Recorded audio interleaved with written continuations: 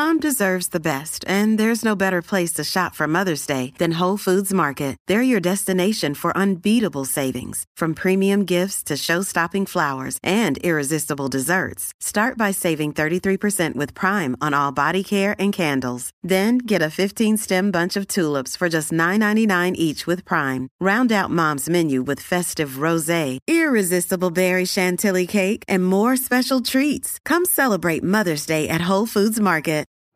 Doctor, look. Stand aside, nurse. I'm Dr. Homebrew. Stand clear.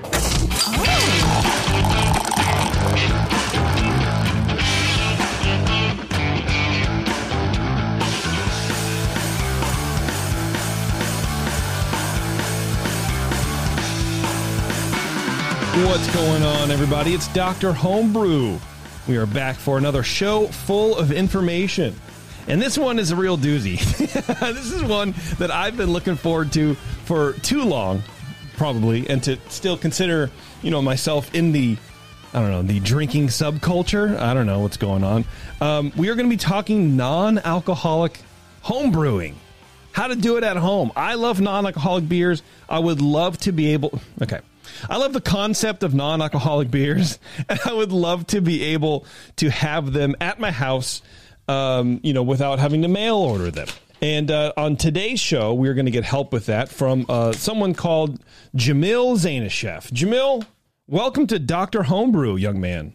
Hey, thanks for having me. I'm glad you were able to come on the show. So you have a couple of the non-alcoholic beers that we're going to be talking about today, but you are the sort of guy to guide us through how to do this at home. Okay. A little bit. Yes. Yeah. Is that okay? I know I didn't ask you before inviting you on, so I guess now's the time just to make sure you know that information. Is that true? No, that's absolutely fine. Okay, great. Perfect. Before we do that, of course, I want to thank our sponsor, 5 Star Chemicals. You can go to 5starchemicals.com immediately, if not sooner, and learn about the best ways to clean and sanitize your home brewing equipment, which is, of course, by using PBW and Star San and all the other products that 5 Star makes. They have gloves you can buy and aprons and all sorts of safety equipment as well, on top of the chemicals that we all know and love. And if your local shop does not carry 5 Star Chemicals, please demand them to. Pull your pants down and waggle your wiener back and forth. And no, don't do that. But ask very nicely. Be like, hey, look, I've heard a lot about 5 Star. I haven't tried it yet. You guys don't carry it. I want to support you. Can you please get some in? I'm sure they will do that, and everyone will be happy. Your home brewing equipment will be cleaner and sanitizier, if that's a word, and your beer will be better too. That's how it works. With me, of course, is Brian. And Brian, what's going on, Brian? I'm Brian. Hi, and I'm Brian too. We had a lot of meeting of the Bryans today, or this week, exchanging beers and stuff for later on this show and the next show. And Alice is like, who's that at the door? I'm like, oh, it's my friend Brian giving me beer. And then the other day, who's that? It's Brian. It doesn't look like Brian. Well, see, Brian's come in many different shapes and sizes. And so, yes, some are more handsome and intelligent than others. Yeah, and some are called Brian Cooper. Comparisons about who is whom, but you got to come to my house, JP, and encounter all of our 4,000 animals. That's true. Yeah, my knees got licked. I felt like I was back in high school. That's just me. Yeah. Well, right. Yeah. That was pretty nice. Anyway, I'm excited, boys. I'm excited to talk non-alcoholic beer. So, Jamil, what's up with non-alcoholic beers? Have you made a non-alcoholic beer yourself? I have. And we did some tests with it at Heretic and tried a few different things. It's an interesting concept.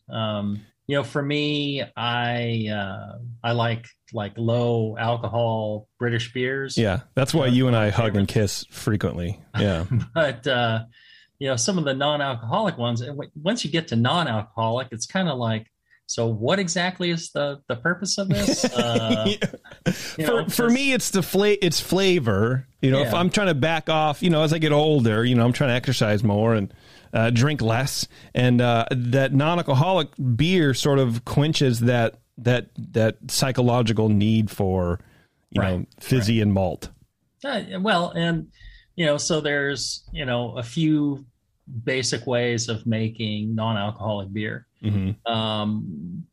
One is they have you're familiar with reverse osmosis, where Right. there's a membrane and you push the water against it, and the clean water comes out one side, or the pure water comes out one side, and the concentrated minerals and everything are just get washed across the other side. Mm-hmm.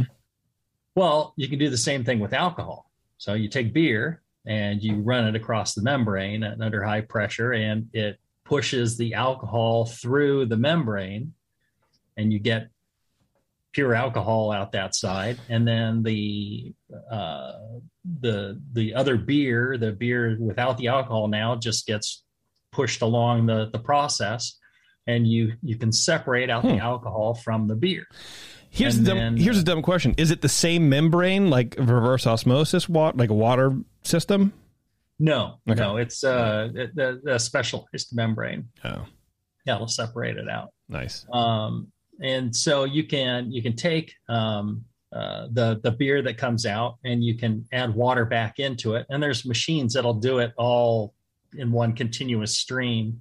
And you can reconstitute it back to whatever water value you want, and then you can take the alcohol and you could use that for making a seltzer or something like that. So that's what one of the popular things are. A machine that we were looking at Heretic was something I think around like 90 to 100 grand for a fairly basic one. Wow, that's a lot of money. Right. This is not something the home brewers are going to have at their disposal. Yeah, I mean, maybe. I don't know. Well, Jamil, that's an interesting point, because like I've known about this process for making seltzers, or what they used to call wine coolers, or any number of those beverages. And a lot of them were just essentially beer that all the flavor got filtered out of. But if you think about that, just the inverse of that, right? You're you're de-alcoholizing, and you're filtering out the alcohol and keeping the beer. Or as you were just saying, you can use the alcohol for one thing and use the beer, the flavor part, for something else, namely like a non-alcoholic beer. Exactly. You end up with two product streams that you can use.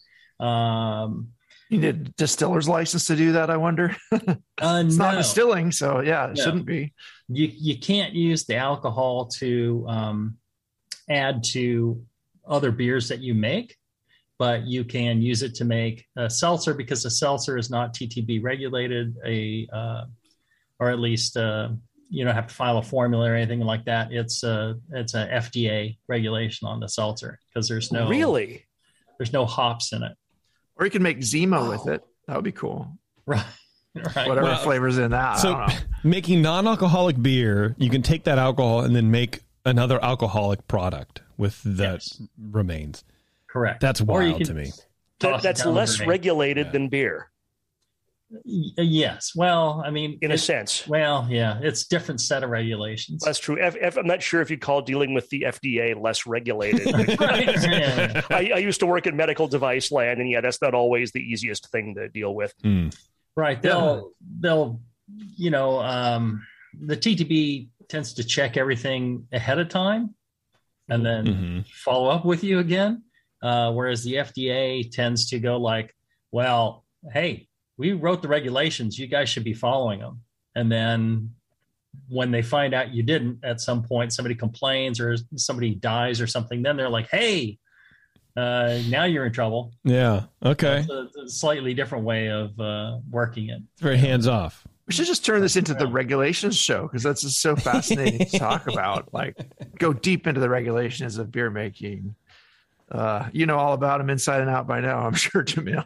You know, the second way that you might do it is to essentially distill it, right? Which you vaporize the alcohol. So under pressure and at a relatively lower, at a lower temperature than the boiling point of alcohol, because not under pressure, but under vacuum. You put it under a vacuum, and then you apply a bit of heat, and then the alcohol vaporizes. You remove the alcohol that way. The drawback to that one is you're applying heat to the beer, and the more heat you apply, the more rapidly stale the beer will go over time, and you get some heat staling. So I have tasted beers from that process, and they have other equipment that is, I think, even vastly more expensive than the membrane filter, but it doesn't require replacement membranes. It's capable of larger throughputs, things like that. And I've tasted beers from that, and they tasted pretty good too. The third method that is out and about right now is there are companies, for example, Muntons is making a non-alcoholic extract. So they make an extract that tastes like a finished beer, and you add that to water, and then you can dry hop it. You can one of the things that we did, they sent us a fair amount of this, and we messed around with it. You boil some water with some hops, get yourself some bittering. Mm-hmm. You do a number of these things, and then one of the tips that they had for that was to add back a little bit of beer, actual fermented beer, to take you up to the 0.5%, because that gives you some of that fermentation character that's otherwise lacking. Interesting. Okay. And I think that that's probably the easiest for homebrewers to do, would be something similar to that. One of the thoughts that we had was, well, how are they making this extract? Right. Obviously they probably have a lot more malt technology and malt extract technology than I'll ever have or understand. Sure. But one of the thoughts I had was, well, perhaps you take some,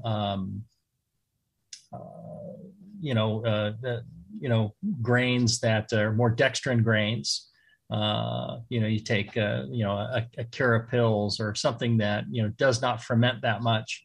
Give it a high mash temperature, and then, ferment that and see if you can get it to ferment less than, the 0.5%. And, I know homebrewers have probably tried that before. I don't know.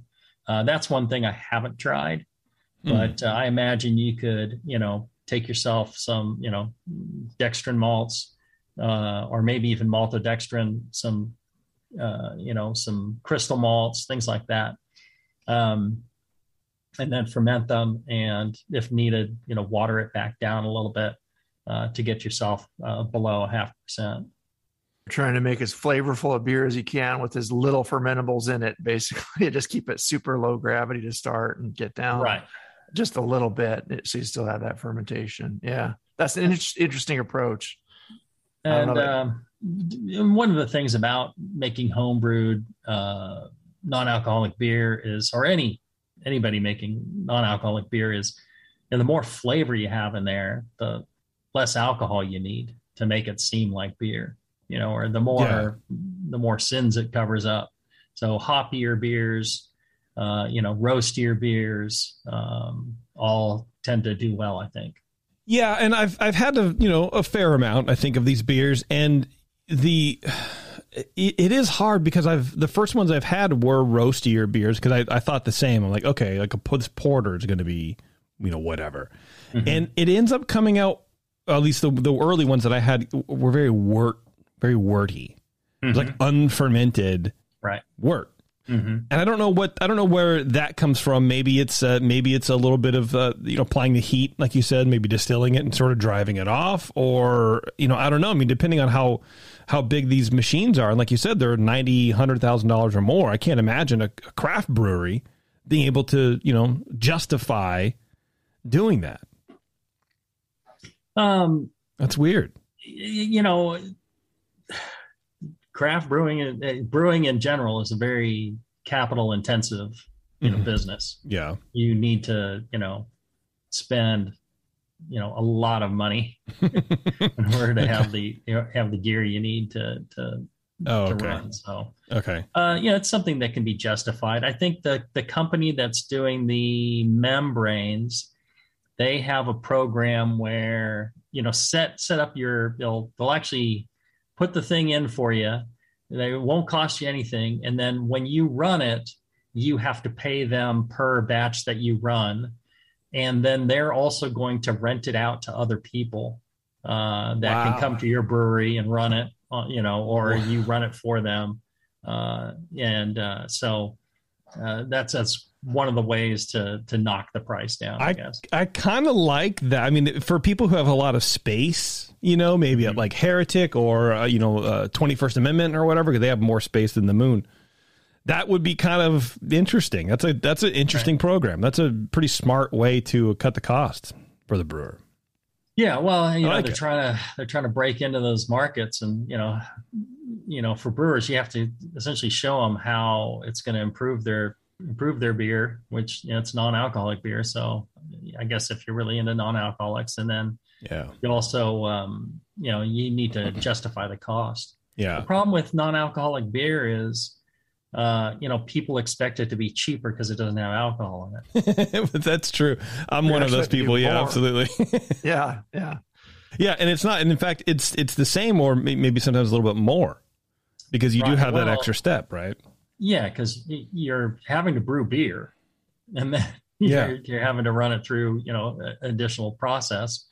I guess with, the system that splits it into two product streams, you get to sell twice as much. You could sell, again, a seltzer, and you could sell a non-alcoholic beer. Mm-hmm. Yeah, well, that's true. I was just thinking about going to one of these breweries, wherever it is, and trying it pre, alcohol removal. I think that'd be nice, like side by side comparison. Mm-hmm. Have you heard of any enzymes or anything like that? I thought there was like some enzymes out there as well for people to really be able to sort of enzymatically control fermentation. Do you know about that, or am I making that up? I might be just totally inventing that.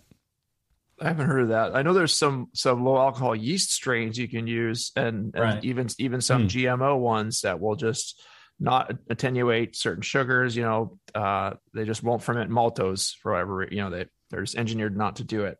But then it tastes wordy. Then it tastes wordy. Yeah, it's probably what I've been drinking. But it still ferments. So yeah.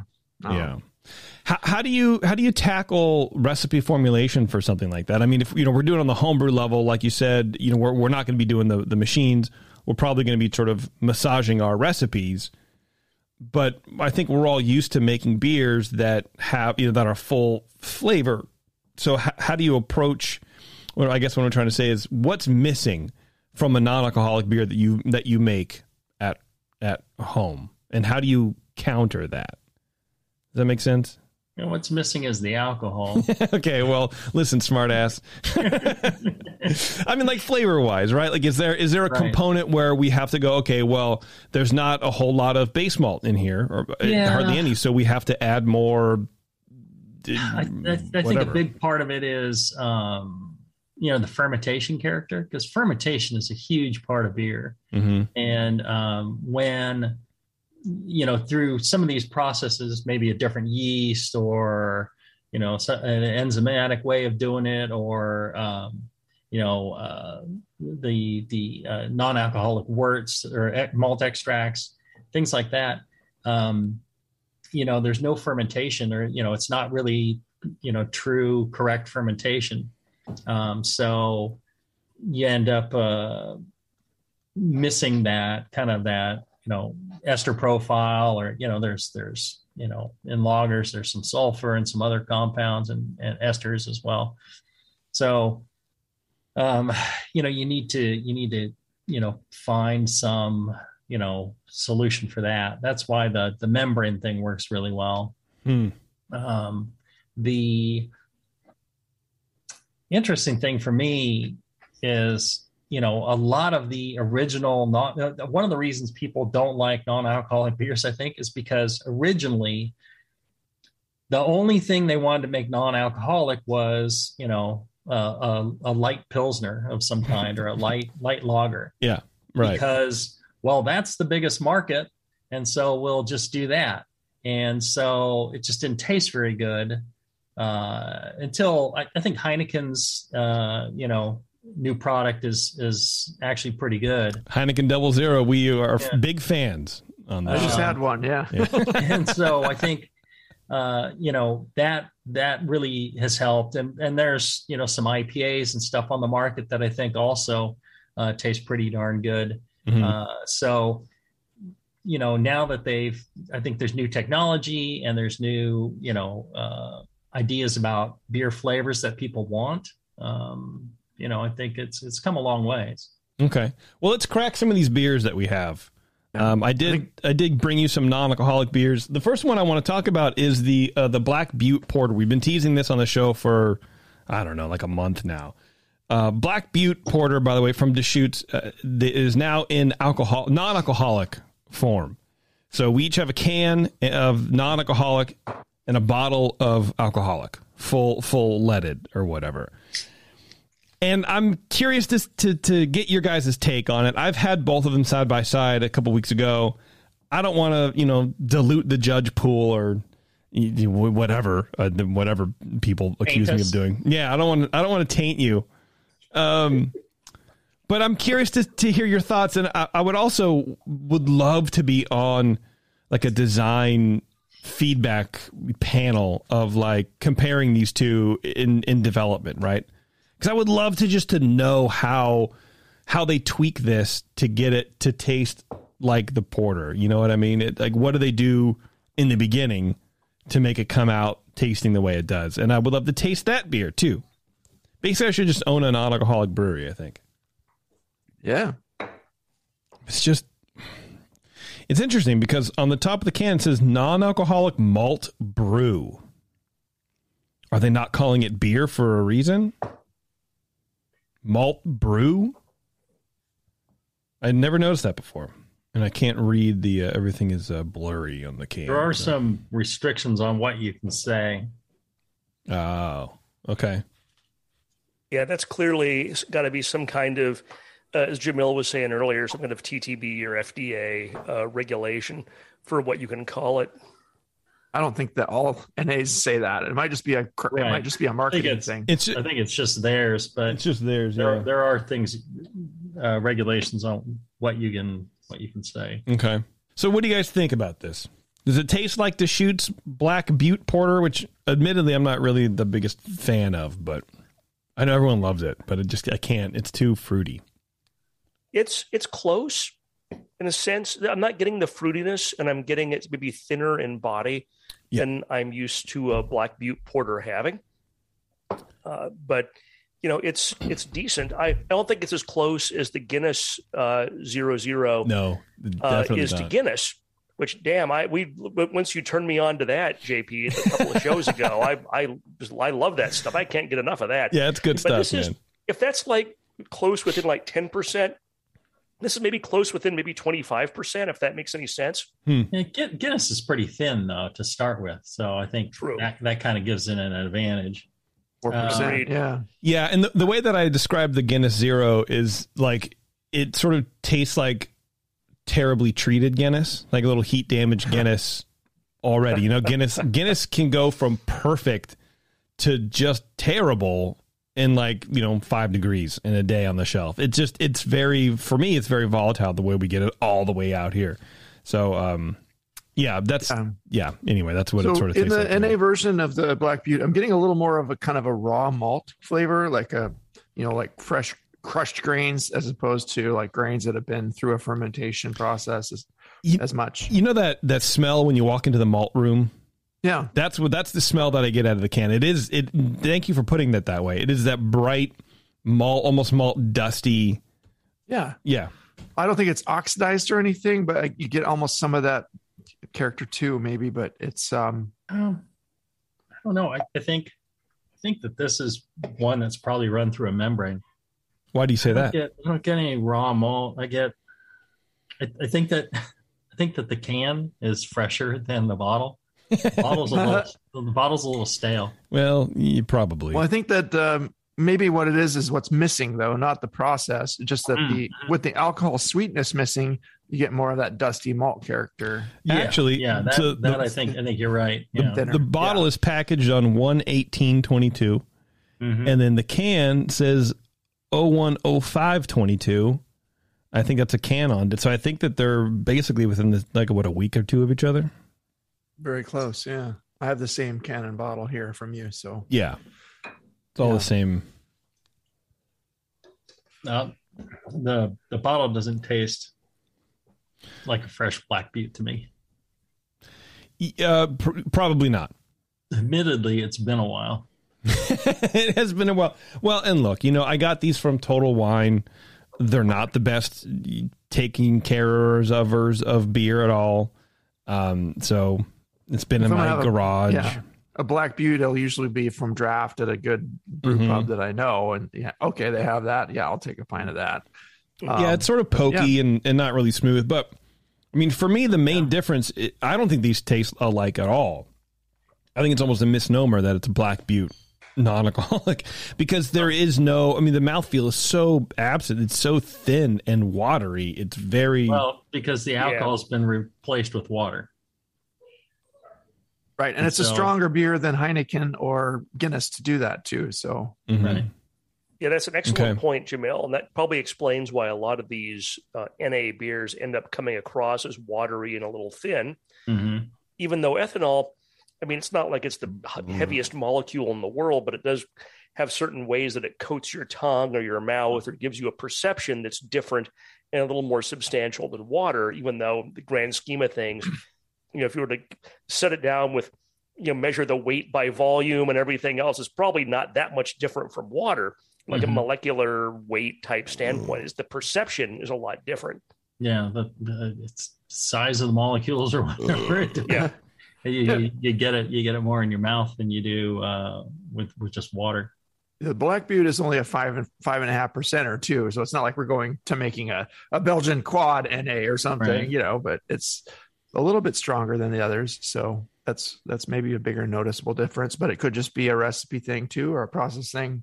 I don't really know what they do with it, but yeah, you're probably right. It might be the membrane thing. They can definitely afford that up there, and they make a great product. It seems to me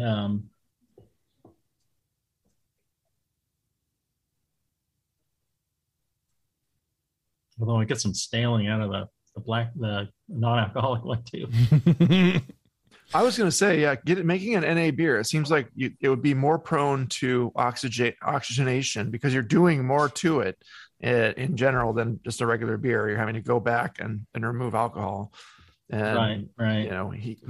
Whether you're heating it or not, it's still going to be more processing and more handling and more moving the beer. Yeah. I wonder if, how much of that staling is just inherent within the process. Yeah.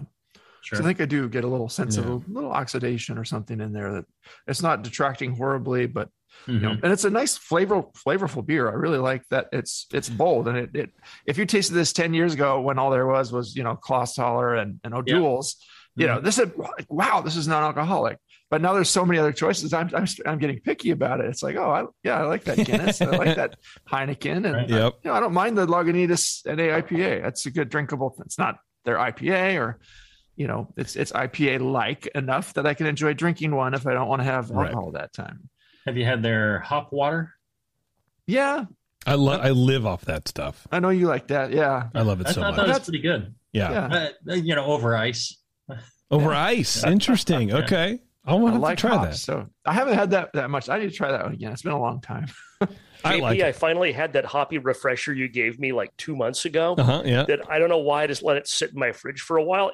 That's really damn good. That's what we're talking about. It's great stuff. I was out like doing yard work and stuff in my backyard Saturday, and cutting branches off of trees and shit, being all manly and whatever. And I was really tired and hot afterwards, and I had that hoppy refresher, and man, that was really good. Dude, I've been really into the Day Pack series of like hop waters from Athletic, and but they're flavored. Cool. It's like mango.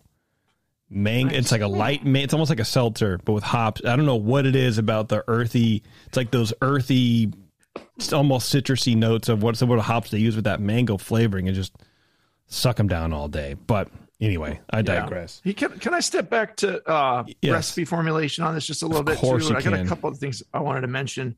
When you're making a non-alcoholic beer, if you're doing a process at home to remove the alcohol, you're going to want to consider how much more flavorful that beer is going to be. If it's, concentrated, it's going to be more bitter per unit of volume. It's going to have more maltiness per unit of volume.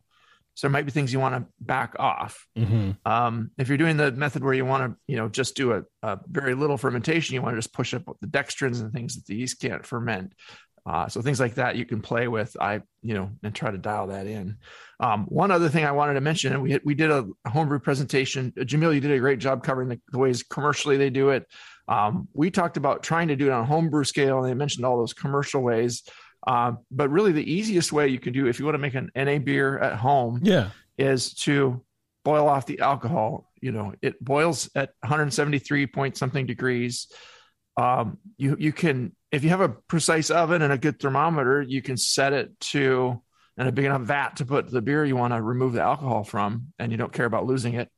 You can put it in your oven at 180 degrees until you're satisfied that all the alcohol has been driven off. And I'd be careful about that. It's pretty abusive to the beer, probably. But well, no, I'd avoid trapping alcohol vapor in an oven. Yeah. That does sound a little dangerous. Yeah. Dangerous. Yeah. I'd do it more like on a stove top or something like that. On a stove top. Well, and it's the same thing as the commercial thing. If you could apply a little bit of vacuum to it, you can drop your temperature substantially. Yeah. Well, you can get a nice sous vide wand for less than $50 probably these days. So keep it at that temperature for that however amount of time you need to get it. Yeah, I was thinking that, but you're just good ventilation. But just do that. It's churning the beer underneath. That's how it moves. So I wonder if you put it in a bag, and then a big sous vide bag. I mean, you could really get technical with it if you wanted to. Right. Yeah, that's interesting. I'll look at some enzyme, see if we can nail that. If I was just making it up about enzymes or not, and if they're available on the homebrew scale. Yeah, I don't know. There's got to be some way to sort of enzymatically block fermentation without making it overly sweet. I don't know. Yeah. Right, but then, I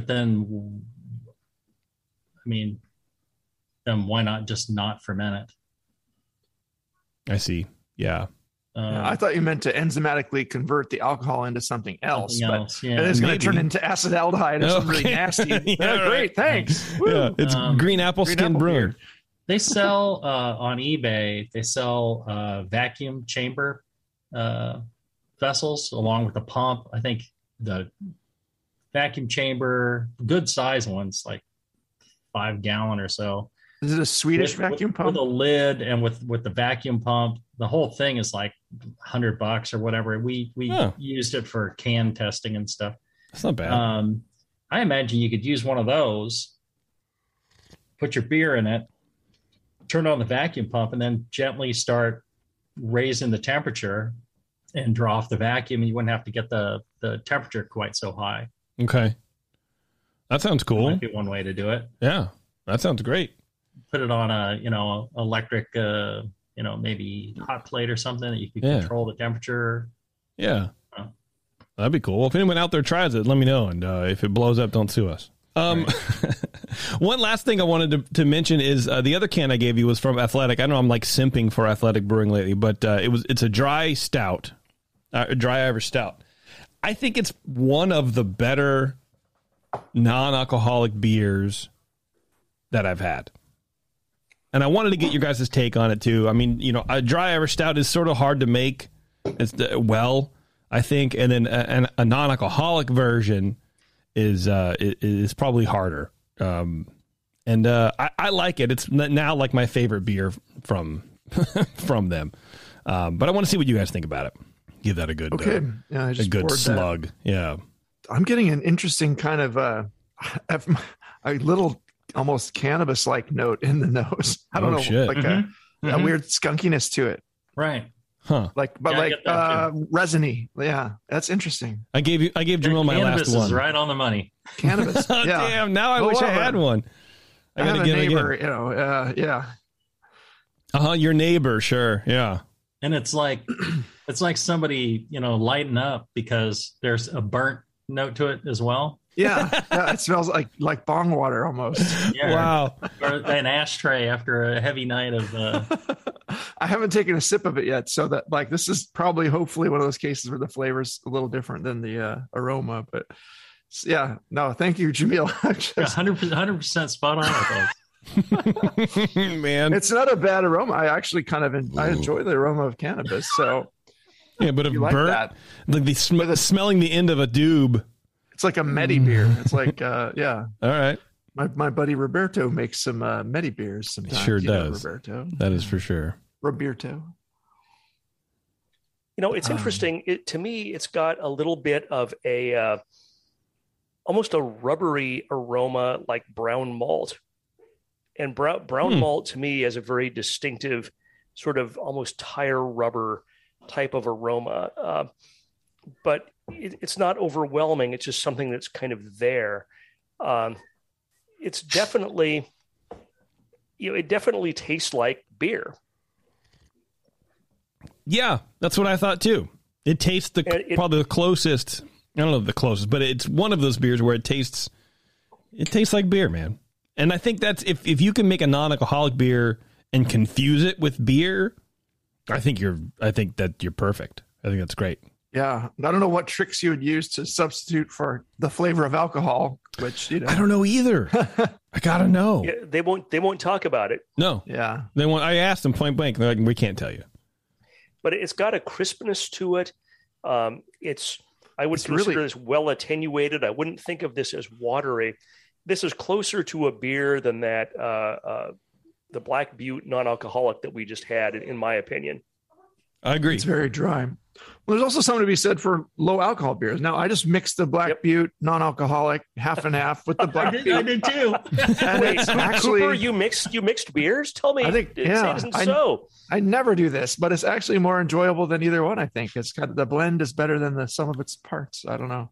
Maybe I'll run into my kitchen in a second and do that. Does the Athletic just have some hops in it that we're coming across as kind of maybe dank and cannabisy? I think a lot of their beers are sort of earthy hops, and I wonder if that is by choice because it sort of brings the general hoppy beer vibe through to these beers. I don't think really are for like hardcore craft beer nerds like us. You know what I mean? Yeah, they do a good job of making a wide variety of beers. They do an excellent job, and I promise one day I'll stop doing free commercials for them. If you like a certain style of beer that is not produced often, and you can only get it by going to craft breweries, well, now you can have an NA version of it. Yeah, that's not half bad. Brendan in the chat asks, how does one prevent wort spoilers and other pathogens on a limited fermentation on a very low OG brew? Well, very careful, process control. It's got a cleaning, sanitizing, and you just need to be very, very, very careful. If your pH is low enough, then that protects you somewhat against pathogens. You can put a lot of hops in it. Okay. Well, yeah, that's going to help a little bit. Yeah, sure. So since JP generously provided me one of the cans of Guinness, I cracked that open too, since you guys have all had it. Yeah. Very much like grape Kool-Aid. It has a grape Kool-Aid character to it. Huh. I'm going to go get mine. I have one more can left. I'm going to go get it at the break. A grape Kool-Aid. Uh-huh. Okay. I mean, because as good as the non-alcoholic Guinness tastes, it's not perfect. You can't have one and confuse it with a normal one. But if you have a normal one, maybe two, and you grab one of these, you'll never know. I think if I was out drinking something else all night and then somebody poured one of those for me and said, hey, got you a Guinness. Yeah. I'd probably just drink it and not think anything. You'd never notice. Yeah, right. Exactly. Yeah. And I sort of when think your palate is blown, might as well drink NA, right? Yeah. And I sort of think hammered, this is why I could see these fitting into my non-alcoholic beers, fitting into my like sort of drinking rotation. It's like, because it's sort of like a night saver. If you want to have a night, like the other night, it was Greek Easter, by the way, Christos Anesti for my fellow Orthodox. And, we had shots of ouzo. I had like 3 or 4 beers with my nephew. They left. I had another beer and I had another beer. And that was the mistake. It's that mistake beer. But if I thought about it beforehand, I would have had one of these Johns and not felt so miserable the next day. Absolutely just fucking destroyed. You got to know that point. Yeah. And I do. And I was like, I don't drink that much anymore. Let's go. And that's wrong. We should have stopped. And we didn't. You're lightweight. You're a cheap date these days, buddy. I am, dude, for sure. Well, I mean, 5 shots of ouzo doesn't necessarily help matters the next morning. You know what I mean? Yeah. Well, look, man, Jamil, thanks a lot for the knowledge. I appreciate it. Thanks for coming in and tasting some of these non-alcoholic beers. You're going to stay with us for the next segment, right? We actually have a homebrew, for God's sakes, and we have an American brown ale to judge. And you're going to go over your judging notes with the boys. We're going to talk to Jason. Jason is the brewer, and so we're going to get him in here and come right back. So hang on, everybody. Don't go anywhere. It's Dr. Homebrew. We'll be right back. Hey, it's Kaylee Cuoco for Priceline. Ready to go to your happy place for a happy price? Well, why didn't you say so? Just download the Priceline app right now and save up to 60% on hotels. So whether it's Cousin Kevin's Kazoo Concert in Kansas City, go Kevin, or Becky's Bachelorette Bash in Bermuda, you never have to miss a trip ever again. So download the Priceline app today. Your savings are waiting. Go to your happy place for a happy price. Go to your happy price, Priceline.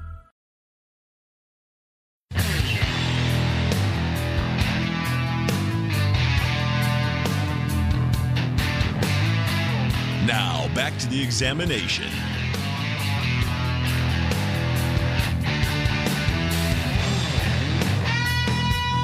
Hey, thanks for sticking around, everybody. We are joined by Jason. This is about as close to a Council of the Jasons as I think we're going to get. Normally, Council of the Bryans happens when there's 3 Bryans. But 2 Jasons, I think, equals 3 Bryans. Right, Jason? Pretty much, yeah. Yeah. Well, we can make, you know what, Jason, I think we should do is make Jamil an honorary Jason for the show. He's got the right first letter. He's got the right first letter. There's an A in there, too, somewhere. I think it's good.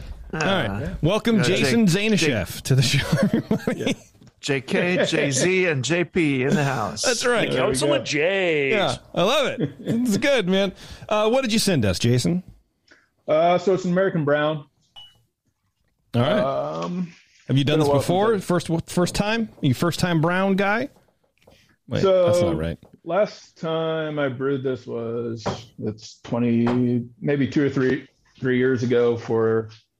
I sent it into the Oregon State Fair. Got second place overall in the brown and amber super category that they put together. Oh, nice! Congrats, man. That sounds like a big category. You're one of those competitive homebrewing guys, eh? Yeah, not quite as active I live very rural, so it's extremely expensive to send stuff off to competition. So not as much as some of those other guys. So yeah, we interviewed some of those guys that run that page, and it's a fun, it's always a fun discussion on there. They were super nerdy and fun to talk to. I loved it. Yeah. So this is a little bit different than this beer is a little bit different than what I sent into the state fair. I made some adjustments based off the judges' comments. Pretty much never listen to judges. Well, they both said it was too hoppy, so I figured I'd drop the hop profile some. And an American brown that's too hoppy. Yeah, I don't know. In Portland, Oregon. So yeah. Oh my God. So someone from that part saying it's too hoppy. It's got to be too hoppy. So. Oh my God, they probably imported someone from Washington to say that. I don't know why. It's a slam on Washington. Okay, well, look, Brian Shar, why don't you start us off, dude, and tell Jason your thoughts on his American brown ale, please. I certainly will. Thanks, Jason, for sharing. You're welcome. And before we get started, are you in a homebrew club? If you look at the AHA website and check out homebrew clubs, I am, but I'm the only member in the homebrew club. Did you start off as a one-person club, or did you drive everyone else out, or what? No, I started off as a one-person club. I've done a couple of events to try to get people to join and stuff, but I live in a town of 800 people. The county I live in is about the size of Northern Ireland with a total population of 7,000. Oh man, what state are you in? Are you in Pennsylvania? I'm in Oregon. Oregon? I see you have a Penn State shirt, so I guessed that. Now, Oregon has got to be challenging in some places, like you're saying, low population density, but there's also got to be like a lot of clubs in Oregon already. It depends. Like if you go east of Hood River, there's nothing. Right. Well, you just wanted to be able to. There's not nothing. There's you. Well, yeah. You wanted to be able to. Yeah, enter with a club name, as you know. So you got an official club. You could enter as your club name, and maybe someday your club will win the Homebrew Club of the Year. You never know. That's right. All right, Brian Shar, why don't you go ahead and tell Jason your thoughts? I almost had one of our 7,000 cats just knock over the American Brown there. So it was very fortunate. You probably just saw me. Anyone watching on video is probably like watching and like the sudden. That was actually, we only have 4 cats, and it's probably our most sedate one.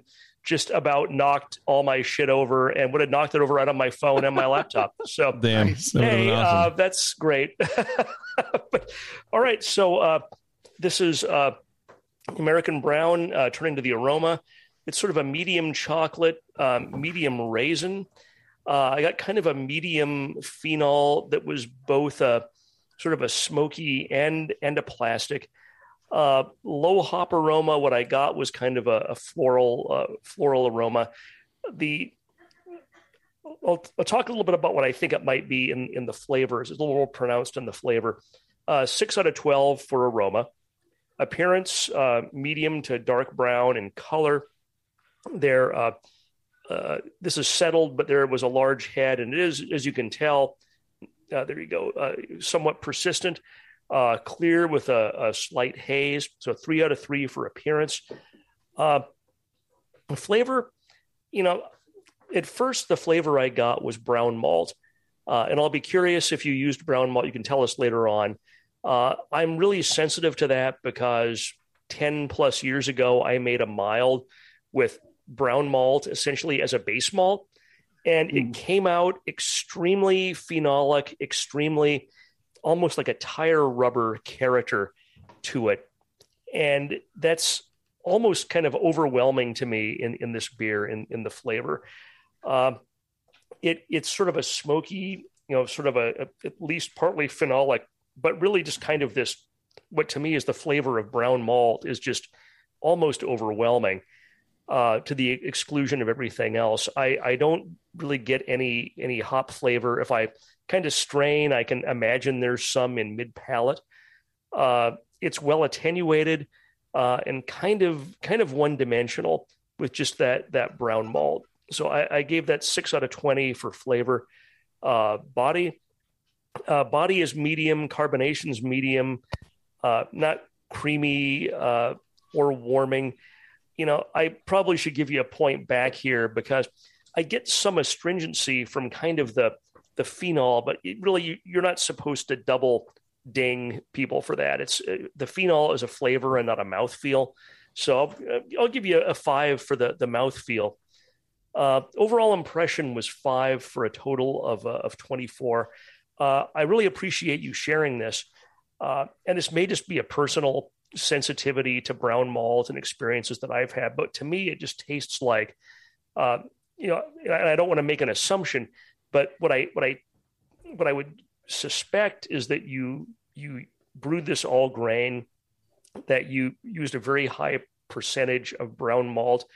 And that stuff to me just tends to throw a really high amount of that rubber and somewhat phenolic character when it's used more than sparingly, kind of like Special B or something like that. It's a very strong and powerful malt, and I feel like maybe it just got overused here.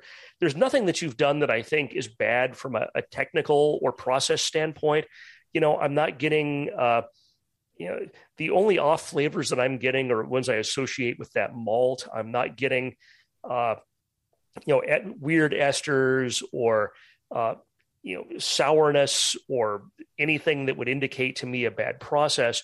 To me, I suspect this is simply a recipe issue, and that's that's much easier to fix than a process issue. But yeah, I appreciate you sharing, and I'm sorry, I don't mean to come across like I'm crapping all over your beer here. But that was my opinion. So thank you, Brian. Cooper?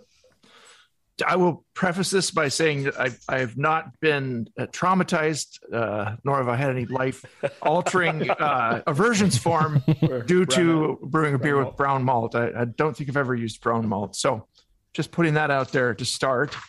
Bottle had a nice hiss upon opening. We're judging as a 19C 2015 guidelines. I suppose we should go to the 2021 guidelines at some point soon. Yeah. Anyway, nice hiss on opening, a good bottle fill, clean bottle. Getting a pretty rich chocolatey aroma up front, also kind of a strong nuttiness to it. There's some notes of dark caramel low. There's a kind of a low, somewhat resiny hop note in there, but it's really far behind the malt, super subdued. There's not a lot of fruity esters jumping out here. They're pretty low. There's some little bit of alcohol noticeable in there. I didn't get any DMS or diacetyl. There were real big process faults there. That seemed like a decent balance between the malt and hops, but the malt wins there. Color-wise, it's a nice medium light brown, fairly clear. Just a bit of haze detected. If you look at the size, it's a little bit light. It's almost, it's in the range, though. It's definitely not out for color, but it's a little on this orangey brown kind of end of the spectrum, orangey light brown kind of.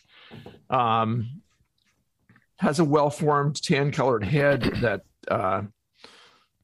started kind of medium, mostly finer bubbles, and it stuck around quite well. Good head retention. Flavor-wise, so yeah, there's a dark chocolate aspect to it. I get kind of what you're saying, Brian, like a light phenolic kind of note there too. I just think that there's some dark bread, some faint coffee.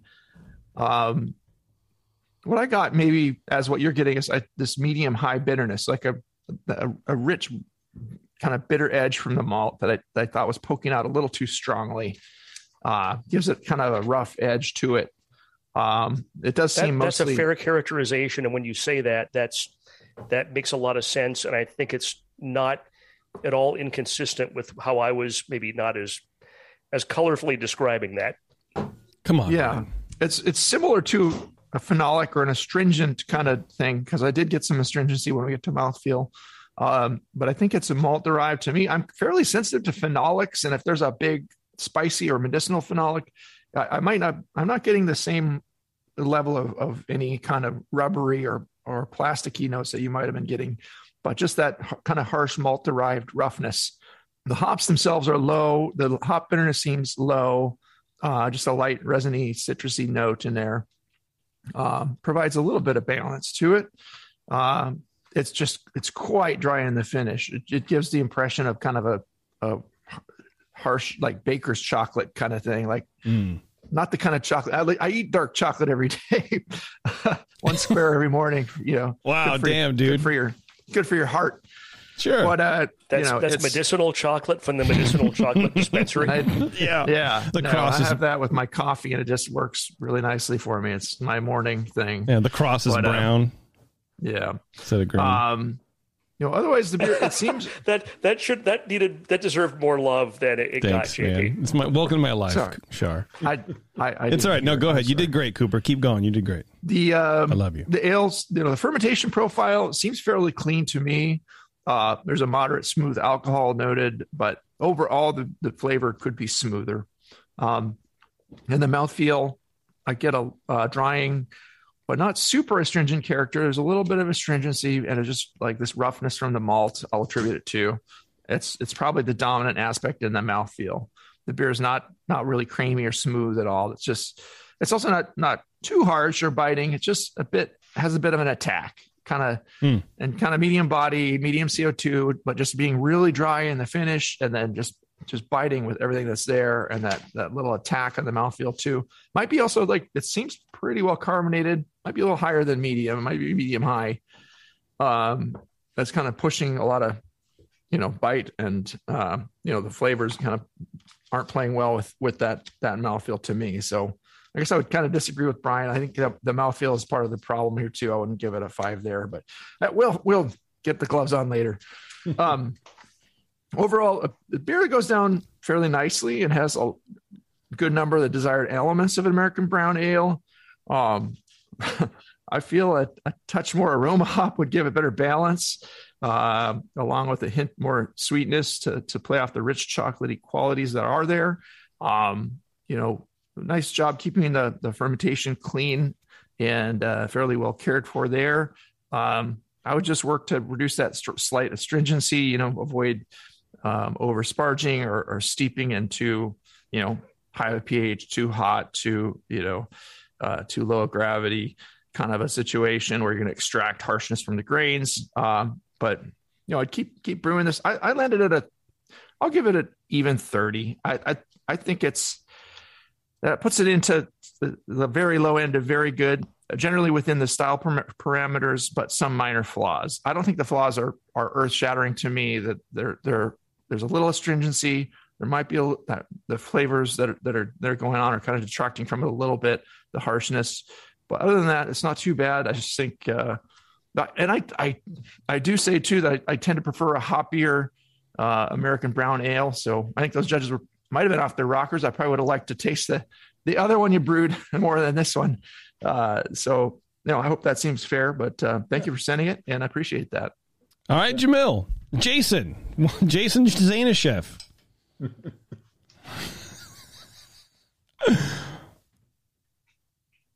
You're muted, I think. He's muted. Jams. Sorry. Yeah. That's all right, man. Dog was barking, so I muted myself. I will say one of the things that the recent style guide changes, they moved the hoppy American browns over to some special IPA category or something. On the basis that, commercial brewers aren't brewing the hoppy ones, so it should all be less hoppy. So maybe that's part of the reasoning on why they told you it should be less hoppy. I'm with Brian on this about American brown should be hoppier. All like the Janet's brown, baby. Yeah, there you go. Bottle inspection all looked good. Everything was, I'd say, perfect from the initial bottle inspection. Aroma, milk chocolate up front, some roast coffee. There was kind of an oak smoke, like burning oak smoke character. The esters were low. The hop character was really low for me, and I expect at least some notable hop character in there. But again, they've moved like Moose Drool into American brown, which Moose Drool is like brown IPA. Moose Drool is brewed with a British yeast and has some fruity esters, and so I'm not sure why Moose Drool is in American brown now, and I'm not sure what they did there. So out of that, I give you a 5 out of 12. It shouldn't be quite so roasty in the aroma. There shouldn't be any smoky notes in the aroma. Going to Brian Schar's point about phenols, the smoke is a phenol too. So I got the phenols that he's talking about. Appearance, it was hazy. The color was light, as Cooper's saying. It was kind of a deep copper, amber. Should have been a little darker. Had a large head. Cooper was talking about the carbonation as well. Bit too much carbonation, perhaps. And good tan color bubbles, but they were mixed size. There were quite a few large fish eyes in there. And so one of the things you want to do when you are before you package, you want to make sure that any fines have dropped out, because that's going to give you the large fish eyes. Yeah, I bottled this straight off my unit tank. Yeah, so there you go. Fish eyes. I'm going to use that. Interesting. Yeah. Okay. All right. That's cool. Yeah, that's a real good one. Yeah. Yeah, and it's from those microscopic fine particles, or unclean bottles or something like it. The bottle looked perfect, so like you're saying, Jason, it is probably from bottling off the unit tank. Flavor wise, so for appearance, I just gave it a 1. Flavor wise, I put down some phenolic notes, smoky, a slight medicinal. Let's see here, firm bittering, balanced towards the bitter, a bit of caramel sweetness. There was toast, some burnt toast in there, and a little bit of heat in the back end from the alcohol. Got that, as well as some lingering yeast lysis notes. Kind of, there it seemed a tiny bit meaty or doughy. It's way in the background, but for me, that comes across. That's one of the things I'm real sensitive to, just because I'm always tasting for old beers and things. Mouthfeel, I thought was really very creamy and luscious for that style of beer. A lot of times you'll get American browns, and they're very dry and biting, and not a lot of mouthfeel to them. So it's nice to have that in there. There was a slight astringency in the finish, and I think it's, again, goes to what Shar was talking about in the perhaps if there was brown malt in there, or there's something in there that is causing that. I think it may just be, a bit too much. I assumed it was a bit too much, like highly kilned malt, like a roast barley or something that really was adding these notes to it. I will say that there's, over the last 20 years or so, there's been different brown malts available. And so there's brown malts I've seen out there that were like something like 60 Lovibond, and there's brown malts out there, they're like 10 Lovibond. And so depending on which one you use, you'll get a completely different flavor. And like Shar is saying, if you use too much of the wrong brown malt, it can be overwhelmingly, as he describes. If you use one of the lower level brown malts, it adds this, nutty, character to it. Overall impression. Okay. So let's see.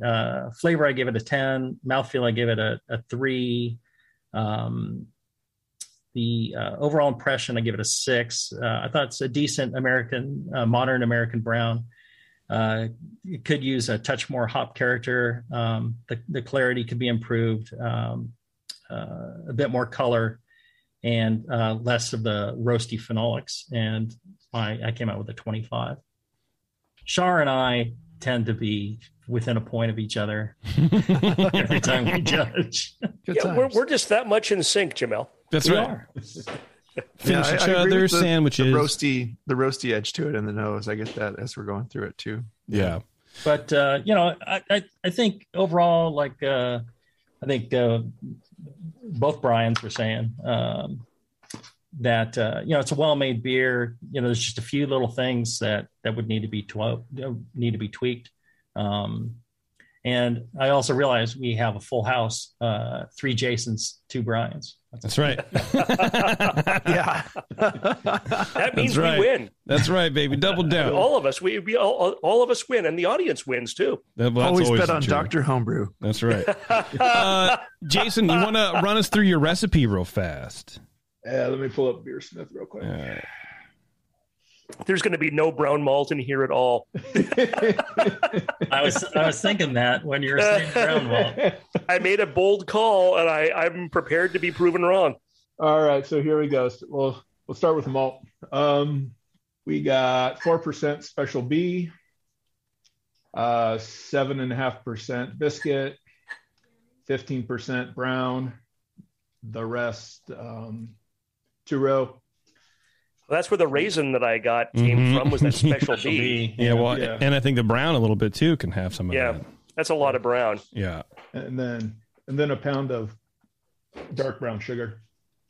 Oh, interesting. Okay. Yeah. And then for the hops, at 60 minutes, we got 25 IBU of EKGs. At 20 minutes, we got 3.5 IBUs of EKGs. And then at 10 minutes, we got 5.5 IBU of Chinook.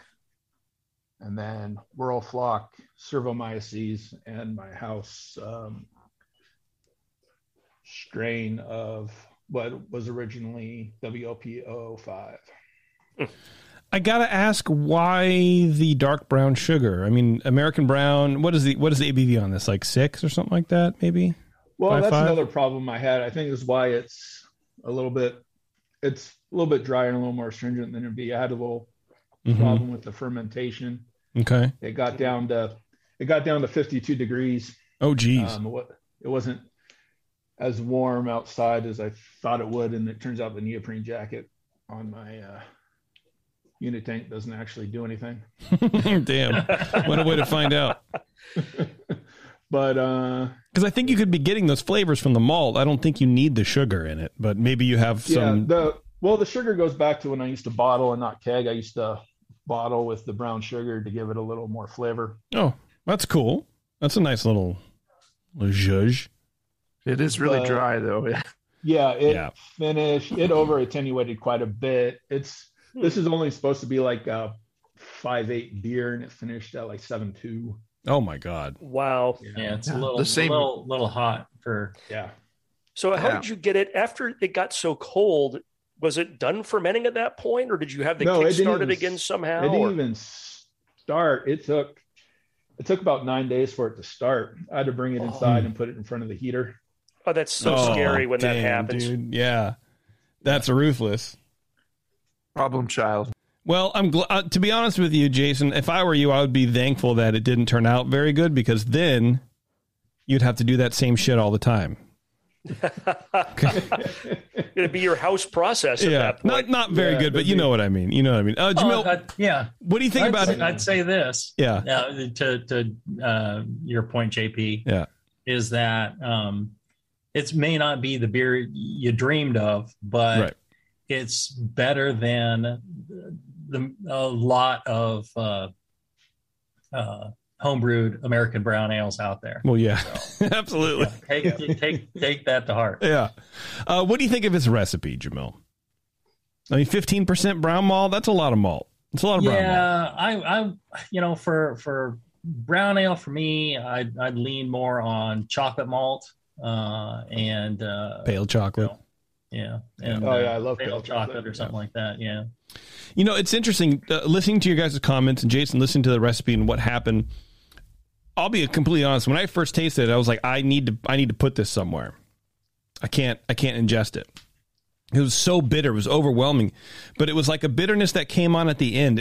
It was like a whole beer, and then it was like an appendix of flavors. It was just at the end, there was just more flavor. But I think now what it is, as it's sort of warming up, I think what that is that it's that hot alcohol expression sort of comes through at the end. And it turns into almost like a bitterness thing. And it was very... That's exactly where shocking. I got at the very end. Yeah, at the very end. The alcohol heat, Yeah, because for the most part, the beer just sort of tastes watery, but then... Not watery, but less body than I would expect. But the core flavors, I think you have like 60% flavor is there, but it's that harshness at the end that comes through. And I think it now hearing all these the problems that you had sort of makes sense as to why the beer is the way it is. Yeah, I got a lot of alcohol in it too. It's is this one of those like 7% brown ales or something? Unfortunately, it's not supposed to be. Yeah. Jason, I like your instinct about trying to have some malt complexity to it. I think that's a great idea. And I think that as a home brewer, it's easy to add, a couple of percent here and there. And I wouldn't totally get rid of the brown malt in the future or the special B, but I might dial them back to like a couple of percent each.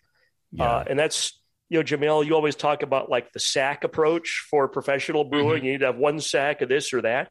Right. But, there's no, and as long as you have a reason to add like a couple of percent of this, couple of percent of that, there's nothing wrong with that. Just throwing in the kitchen sink just because you happen to have stuff available, that doesn't lead to good results. But if you have a reason that you want to have, maybe a couple of percent of special B, a couple percent of brown malt, some very kind of strong, flavorful malts, you've got a reason for that in this beer. This is supposed to have a lot of malt complexity to it. And I think having those malts in there is good, just not in the degree that you use them right now. Yeah, I mean, I would probably see your English malt maybe less percentage than your special B. Yeah, I don't know. I would put at least a few percentage points of pale chocolate in there. Maybe some crystal malt. I don't know, guys. What do you think? Like a C15 and 40, like a blend. Yeah, bring in some of those middle sweet kind of things to play off the darker stuff that's there. Yeah, and I don't want to back off the biscuit for sure. Back that down. And I don't want to rewrite your recipe, Jason, because if overall, if you like the beer and you want to make the recipe, then that's what we're here to help you out with. But I feel like you could adjust it a little bit and maybe not leave the door open for some of those harsher notes to come through. Yeah, I agree. I definitely need to go down on the brown malt a little, and I need to not have it over attenuated. I had a little problem with my mill too. I had an old MM3 that's been since retired in favor of a Blickman mill, but there you go. Like it was pretty bad as I was doing my grind too. The gap on the mill was slipping up and down. Oh geez. Okay, so you were just everywhere. Yeah, that sucks. It's a problem brew day, man. That sucks. But you stuck it out. It came out pretty well for having the problems you said you had. Right. This came out pretty nicely. Yeah, absolutely. I would have thrown it out the window by now. Yeah. That's alcohol abuse, man. Yeah, that's true. Yeah, that's what you get it before. You know what you're doing, and you can see you know when you goofed up here and there, so you can do better the next time. And I know you brewed a lot better beers than this. So, Jason, do you have any questions for the guys? Anything you want us to address real fast? Why are you all so mean? Why don't you know anything about beer? Yeah, you should have given me. I should have had at least a 67 on this beer. Yeah. How does you ended up on the asshole's homebrew, not the doctor's homebrew, and I don't know. No, it's all good. Okay. Constructive criticism. Cool. I do agree. I need to go back to maybe the hoppier version of it, or at least a little bit hoppier version of it. Than, a little bit, in this version. Yeah. Or the less problematic brew day version of that's it. That's also true, yeah. That too. Yeah, because that's only just going to exacerbate any issues. But brew it again and send it in, man. I know it. You said it's you're way out in the sticks, and so it's hard to ship beer. But if you ever get it down here, we'd love to try it again. Well, and I'd also say, if you get feedback from a set of judges, don't necessarily make any changes on that. Unless you had this really, everybody gave you a terribly low score and they were all hammering about, in every comment they had about, it being way too hoppy. Yeah, maybe. But, I enter it a few times, get a few sets of data back and then make your adjustments because like Brian was saying, judges are idiots and you don't need to listen to them because they don't know what you're talking about. I will say, the beer is drinkable and it's dry. As it warms up too, you get a little more sweetness out of it. It's not, completely. It's not dry. like if I was at your house, I wouldn't drink the beer if you poured it for me. I probably wouldn't be showing up to your house every day asking for more. Right. Yeah. Somewhere in there's a compliment, Jason. Yeah. I don't know. So I just wouldn't listen to, you're talking about going back to the hoppier version. I'd wait and see, or brew the one that you love the best, enter it in the category it fits best. And then, after you get several sets of sheets from people, then you can start to see a trend and maybe that's where you tweak it.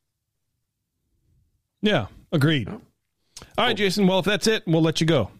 All right, cool. Actually, before we let you go, Jason, do you have a to plug your club in case anyone happens to be in East Oregon interested in maybe joining your club? Do you have a website or email or some contact information for that? Yeah, if you go on the AHA's website where they got all the clubs listed, if you search for Canyon City, Oregon, is the city I'm in. Canyon City, Oregon. The only awesome, club man. there. Yep, Canyon City. Yeah. Well, good luck. You're going to grow. Yep. And if you ever make it down our way, let us know. And sorry, Jason, you were about to say the name of your club, and we stepped on you. That'd be cool. It's the Eastern Oregon Society for the Advancement of the Zymergetic Arts. Oh, shit. What's the acronym? I don't know. I have to come up with one. Okay. Because most people have most time when you have a club with a long name, there's a slightly humorous slant to the acronym. But yeah, you need to work on the acronym now. I don't know. I'm an engineer. Okay. See, now that makes total sense. Now don't do anything with it. Keep it long like that. Brew this one again, and send it back to us when you've prepared it, please. Yeah. Love to taste it again. All right, Jason, we'll let you go, man. Yep. Thanks, dude. Thanks, guys. Bye. Thanks, man. All right, we're going to take a quick break. One last break. We're going to wrap it up here on Dr. Homebrew. Don't go anywhere. We'll be right back. Dr. Homebrew, please report to the ER for code blue. Dr. Homebrew to the ER, please. No, and your tea time has been moved to 2:30. All right, thanks for sticking around, everyone. We have done it. We have drank in some non-alcoholic beers. We drank some alcoholic beers, some very alcoholic beers. Some beer, actually, that was too alcoholic for what it was supposed to be in the first place. But that's okay. We're homebrewers. We fuck up. It happens. Yeah. And if you fuck up your homebrew, please contact Brian at thebrewingnetwork.com and send it in to us. We'll put it on the table. We'll give it a fair shake, and we'll try to help you remedy that situation. Yes. Or if you have a beer that you're trying to dial in on the other side, and you keep getting 47s, and you really just want to get to that 49, send that one to us too, please. Yeah, we'll be sure to invite Jamil back for that one. My help! My beer's too good. You mean Brian? Yes. Oh shit! Now you're Brian. Oh man. Now it's the Council of Brians. I feel left out. Yeah, if you're too good of a homebrewer, let us know, and we'll help you. Calm down a little bit on that. If you want that coveted 17, you've never gotten the 17. We can teach you how to get down to 7, maybe even get the 13. Yeah, the gentleman's 13. The lowest courtesy score you're going to get. We can help you get there. Just let us know. Yeah. Jamil, I wish we had more time, man, because I do want to talk to you about your trip to England. You went to England recently, but I suppose we'll have to wait for your next episode of Brew Strong for all those details. That, or you could have me back. Who knows? Well, invite us on your shows. Yeah. Maybe Brian's been on it, but yeah, I'd love to come on there sometime. Hey, why not, man? All right, we are going to get out of here, everybody. Thank you very much. If you are listening live, give us a couple of minutes. We have another show coming at you. We have a mead and something else. I don't even know what we have coming up here, but we have a couple homebrewers to cruise through. So thank you very much for tuning in. I really appreciate it. And until next time, we'll see you guys later.